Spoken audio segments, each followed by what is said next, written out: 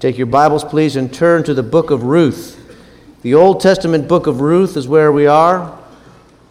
This series of messages is such that we are going book by book through the Bible in summary fashion. We're summarizing each of the books so that over the course of the journey we gain a landscape picture of how the Bible holds together and what it has to say to us today. The book of Ruth is where we are, and here's the key concept today. Faith and hope are the pathways to love. Love is the pathway to legacy. Love is the pathway to legacy. The book of Ruth is a book about love, a wonderful story of compassion and love. It is one of only 2 books of the Bible named after a woman, and it is the only book in the Bible named after a Gentile. The book of Ruth, the events takes place during the period of the judges in Israel that we studied last week. And in fact, in the Hebrew Bible, as it was in the Hebrew language, the book of Judges and the book of Ruth are actually one book. It's the overarching story of this period of Judges, first a national picture and then a picture of what one family was going through during this time. And you remember from last week that this was a time of difficulty and decay in the culture. And like all good stories, Ruth is a book filled with heartache and loss and fear, but also a healthy dose of love and devotion and honor. I've read that during the time when Benjamin Franklin was the ambassador of the United States to France, he joined a club called the Infidels Club. The Infidels Club functioned as kind of a highbrow, snobby book club. And they prided themselves in discovering and reading little-known works of great literature. And they had a disdain for the Bible. They looked down their noses at the Word of God. And so Benjamin Franklin, at one of the meetings, it was his time to share. And so he took the book of Ruth and he changed all the character names and he altered some of the details. And he read out loud this book to the members of the Infidels Club. They praised it as one of the best short stories ever written. And he loved telling them that it was from the Bible that they hated. It's a good story, but it's more than that. Let's begin in chapter 1, verse 1, and get a sense of the setting. It says, "In those days when the judges ruled, there was a famine in the land, and a man from Bethlehem in Judah, together with his wife and 2 sons, went to live for a while in the country of Moab. The man's name was Elimelech, his wife's name Naomi, and the names of his 2 sons were Mahlon and Chilion. They were Ephrathites from Bethlehem, Judah, and they went to Moab and lived there. Now Elimelech, Naomi's husband, died, and she was left with her 2 sons. They married Moabite women, one named Orpah and the other Ruth. And after they had lived there about 10 years, both Mahlon and Chilion also died, and Naomi was left without her sons and her husband." We'll remember from our looking at the book of Judges last week that these were days of great struggle in Israel. There was political turmoil. In the midst of the political turmoil, there was war. And when you have political turmoil and war, it always brings famine.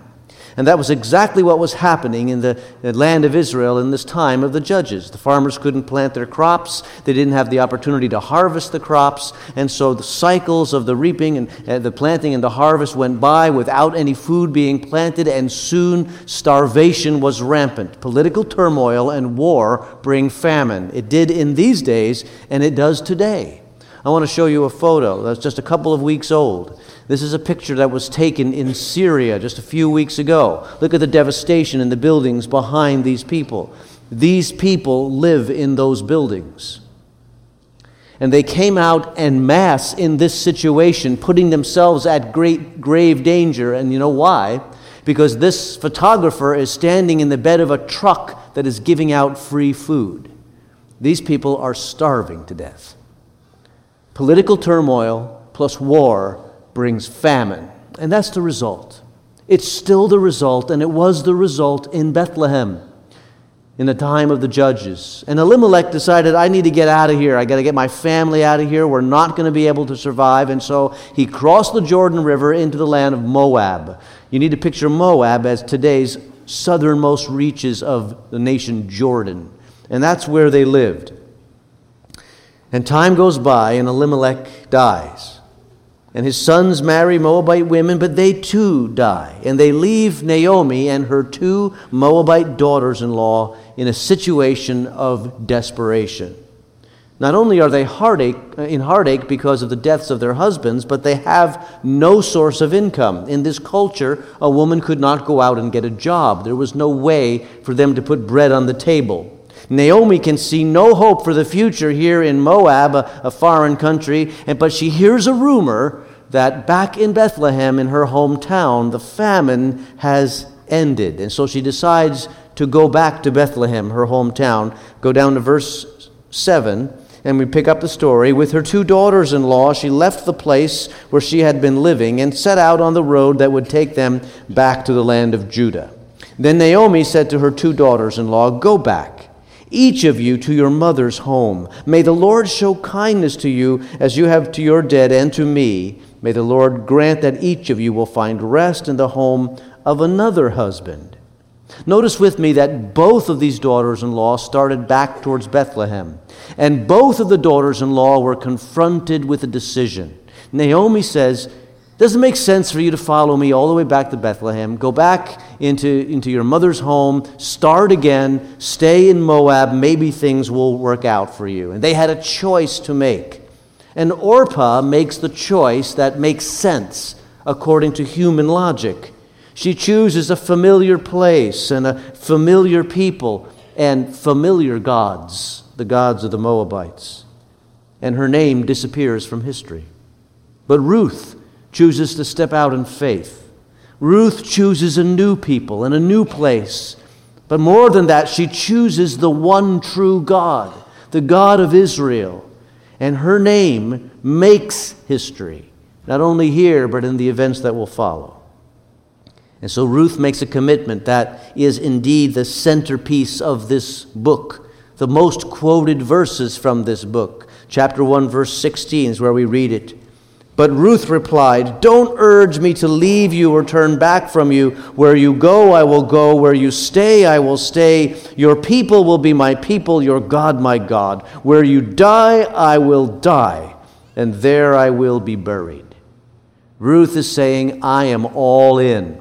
I am all in this relationship, and I am all in this pursuit of this God of Israel. And so as the first chapter ends, we have the 2 women returning to Bethlehem, but now their roles are reversed. Now it is Naomi who's home, and it is Ruth who is the refugee. And Naomi comes back into her village where people knew her, people recognized her, people received her, they welcomed her as Naomi, but Naomi says, I'm going to change my name. Naomi means pleasant. I'm not going to go by that name anymore. I want you to call me Mara. Mara means bitter. My life has turned bitter. But we know that things are about to get better for Mrs. Bitter. So as we read on, we see how Ruth's devotion helps Naomi. And we learn not only how we are to be devoted to our Savior in that spiritual lesson, but we also learn a lesson about human compassion. We learn that human compassion means sticking with someone, even in the tough times. Ruth said she would stick with Naomi, no matter what happens. And she models that compassion hangs in there. One of the failures of our marketing age is that we're quick to care about causes, but we're also quick to forget about those causes when the new cause comes along. That's one reason why I think the local church is such a ministry of compassion. Is because we are planted in this community. We are planted in this city. We care about this city. We are here for the long haul. Every week, every month, every year, we reach out with compassion to those people who are around us. And we care about one another, being together week after week, month after month, year after year, demonstrating compassion over the long haul. That's what a family of faith is meant to be. And Ruth demonstrates that in her care for Naomi. She also shows us you are a compassionate person when you cross a boundary out of your comfort zone. She says, where you die, I will die. She knows this is not going to be easy. This is not going to be just kind of a walk in the park, but I'm here to take on the difficult things. Jesus reminds us to do that in our walk with him. In Luke 9, he says, if anyone desires to come after me, let him deny himself and take up his cross daily and follow me. He doesn't invite us to a life of ease, but he invites us to be compassionate people, recognizing that sometimes that will be tough. It's really not too much of a secret in how you can affect someone else's life for the better, and that is share your life with them, even if the going gets tough. Ruth is saying that to Naomi. And thirdly, she shows us that you are a compassionate person when you speak the words of encouragement. Sometimes we just need to hear the words of encouragement and hope. You're not in this alone, is what Ruth was saying. I will not abandon you. No matter what happens, you'll have somebody beside you. Those are encouraging words. Proverbs 25:11 says, a word aptly spoken is like apples of gold and settings of silver. Have you ever thought what the writer is saying there? He's saying, this is wealth. This is beauty. When I find someone speaking words of encouragement, just at the right time, just what I need to hear. And Ruth is giving that gift to Naomi. And so they arrive in Bethlehem. They have no plan. They have no hope. They have no help. Obviously, what they're looking for is grace. And on the way, they must have had a discussion, something along the lines of, well, where are we going to go? I don't know. Who are we going to stay with? I don't know. What are we going to do? I don't know. See, Naomi doesn't have much of a plan, but Naomi has a memory. And her memory is this: God in the law of the land has built-in provision for the poor. I remember that. The law is called the gleaning law, and it's given in Leviticus 19. Here's what it says. When you reap the harvest of your land, do not reap to the very edges of your field or gather the gleanings of your harvest. Do not go over your vineyard a second time or pick up the grapes that have fallen. Leave them for the poor and the alien. I am the Lord your God. See, the gleanings law is planned inefficiency from the heart of God. The gleaning law is God making provision for the poor, not through a government agency, not through a handout. The gleaning law is the way that those who are poor can walk into the fields of those who are rich, confident that the rich will leave a little something behind, that the edges will still be there, the corners will not be plowed out, and the grapes, if they're dropped, will be let lay there, so the poor can come behind and find sustenance for their life. Naomi, as she was walking back to Bethlehem, must have asked herself the question, I wonder if they're obeying that law. And when she gets to Bethlehem, she sees that they are, that it's possible. And so the women have a conversation in Ruth chapter 2, verse 2, and Ruth the Moabitess said to Naomi, let me go to the fields and pick up the leftover grain behind anyone in whose eyes I find favor. Naomi said to her, go ahead, my daughter. So she went out and began to glean in the fields behind the harvesters. As it turned out, she found herself working in a field belonging to Boaz, who was from the clan of Elimelech. As it turned out, she ended up in a field of one of her relatives, just coincidentally. Have you ever wondered how these coincidences come about? Have you been able to look back in your life and say something similar to, as it turned out, I was in the right place at the right time to talk to the right person who helped me with that next step.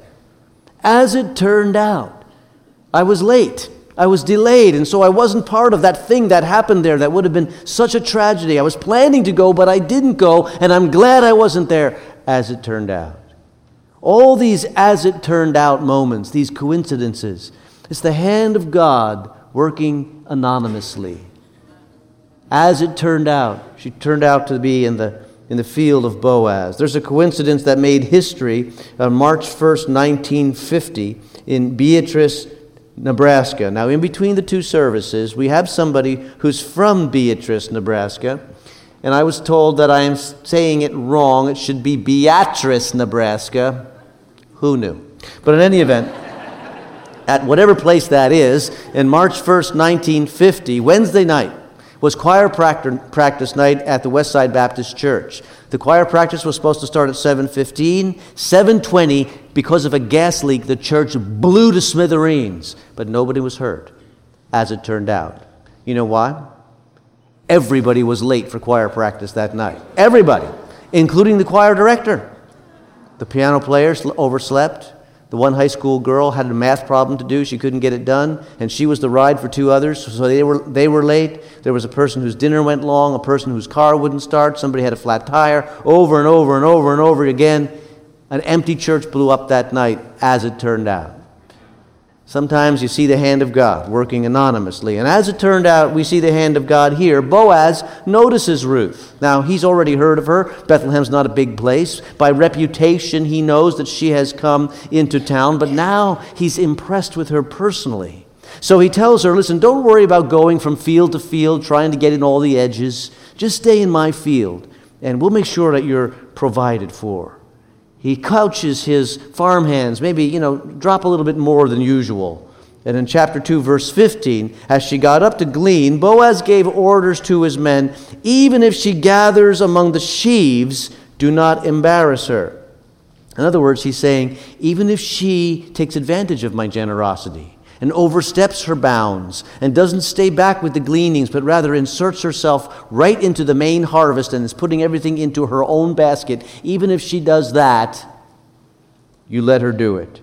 And by now, the workers are catching on that the boss has a thing for little Miss Moab. So Ruth goes home that night with an overflowing basket, and Naomi looks and says, where in the world did you work? These must be the worst pickers ever. Look at all that was left over. And so we pick up the story in verse 19. Her mother-in-law asked her, where did you glean today? Where did you work? Blessed be the man who took notice of you. She figures it out. Then Ruth told her mother-in-law about the one at whose place she had been working. The name of the man I worked with today is Boaz, she said. The Lord bless him, Naomi said to her daughter-in-law. He has not stopped showing kindness to the living and the dead. That man is our close relative. He is one of our kinsman redeemers. Now, the idea of a kinsman redeemer shows how far our culture is from the culture of the ancient Israel. We really can't imagine anything like it today. The kinsman redeemer had the role of protecting the financial interests of the family, particularly protecting the land holdings of the family. See, back in Deuteronomy chapter 25, God, through Moses, tells the Israelites that if a man dies and he's childless, thus without heirs to inherit the family plot, the family farm, then the widow is to be married to the man's brother to produce heirs who will inherit the land, but those children will be considered the children of the dead brother. In other words, the direct inheritors, so that the land will stay in the family. And this was done because the Israelites understood that they did not own the land, that the land belonged to God, and God had entrusted the land to them as stewards, and he had trusted certain plots of land for certain families, and they were to work hard to make sure that those families could stay in that land that God has given to them as the inheritance. But the question comes up, well, what if there's no brothers? And that's where the kinsman redeemer comes in. The kinsman redeemer can step in and take that exact same role as the near relative. And so that he marries the widow, and the offspring of that marriage is considered to be the son of the dead husband. Naomi remembers that. And Naomi begins to plot a plan in chapter 3. Follow along, chapter 3, verse 1. One day Naomi, her mother-in-law, said to her, my daughter, should I not try to find a home for you where you be well provided for? Is not Boaz, with whose servant girls you have been, a kinsman of ours? Tonight he will be winnowing barley on the threshing floor. Wash and perfume yourself and put on your best clothes. Then go down to the threshing floor, but don't let him know you're there until he has finished eating and drinking. When he lies down, take note of the place where he's lying. Then go, uncover his feet, and lie down, and he will tell you what to do. And I'm going to stop reading there because some of you are getting nervous. It's sounding a little risque here. But nothing inappropriate happens, all right, because it's the way of demonstrating the interest in this kinsman-redeemer scenario. And read down to verse 8. In the middle of the night, something startled the man, and he turned and discovered a woman lying on his feet. "Who are you?" he asked. It's dark after all, right? "I am your servant Ruth," he said. "Spread the corner of your garment over me, since you are a kinsman-redeemer." And in so doing, he demonstrated his willingness to step into that role. Boaz is genuinely in love with Ruth. But when he does this, he remembers that there is a closer relative, one who has a prior claim. And so in chapter 4, Boaz deals fairly with that relative. We see him call a town meeting. The elders of the town are present, and he presents the pros and the cons of fulfilling the responsibility of kinsman-redeemer. He says, there's a land up for grabs, a piece of land. This land is supposed to stay in the family of Elimelech. And Boaz says, it can be yours to be used for a while. You can derive profit from it for a while. But in order to get that, you have to marry this Gentile woman. And if you have a child with this Gentile woman, the land goes back and becomes the property of that offspring. And that offspring is considered the grandson of Naomi and Elimelech, not your own son. It doesn't stay in your family. Well, when it's explained like that, the deal doesn't look so good to the nearer relative. And in verse 8 of chapter 4, we see the exchange. The contract is made. It says, "So the kinsman-redeemer said to Boaz, 'Buy it yourself.' And he removed his sandal." In those days, when you gave somebody the sandal in the context of a real estate deal, that was the contract. You're making the deal. Makes sense, right? Sandals walk on the ground. We're talking about ground. Kind of a visual cue to what's happening here. And Boaz steps in, and he becomes the kinsman-redeemer. And as time goes by, soon a little baby is born. Go to verse 16 of chapter 4. "And Naomi took the child and laid him in her lap and cared for him. The women living there said, 'Naomi has a son,' and they named him Obed. He was the father of Jesse, the father of David." The line of Boaz is continued, but soon it will be overshadowed and called the line of David. They make a family in a little town called Bethlehem, and that town will be called the city of David. And Bethlehem has gone from a place of famine to fruitfulness. And if the author of the story just stopped there, it would have been a wonderful ending to the overall story of Ruth and Naomi and Boaz. Grandma Naomi playing with the child. But then the author does something weird. He tacks on a genealogy of 10 names. Look at the last few, starting in verse 21. Solomon, the brother of Boaz, Boaz the father of Obed, father of Boaz, Boaz the father of Obed, Obed the father of Jesse, Jesse the father of David. Now that's a weird way to end the book. It just stops right there. But the reason he does that is because by ending the book that way, he shows you what the book is really about. The book is really about how God is governing the affairs of men. Remember last week I told you that you can read history on a number of different levels. You can read history on the level of the personalities, just the people who make history, or the people groups, the nations, ups and downs in history, or you can notice the patterns that happen in history, or you can read for the purpose of history. And it is only those who believe in the one true God, whose guiding hand is overarching history, who read for purpose. But the author of the book of Ruth wants you to read for purpose. He wants you to see how God has always been working out his purpose, even in these dark days. He looks back from a position of the monarchy, when the kings are in place, and he says, God is in charge, so surrender to his sovereignty. Even in the days of the chaos, even in the days of the judges, when nothing seemed to be working out, God was already working the details that would bring about our good King, David. And we as New Testament readers see that, say, God is in charge. He's working out the details. Even in this story of love and romance, this Gentile woman becomes an ancestor of the true King and Messiah, the eternal one, the King in David's line. It shows that our lives are meant to connect to what God's great purpose. Even the ordinary things, when you are walking in obedience, you connect to something great that God is doing.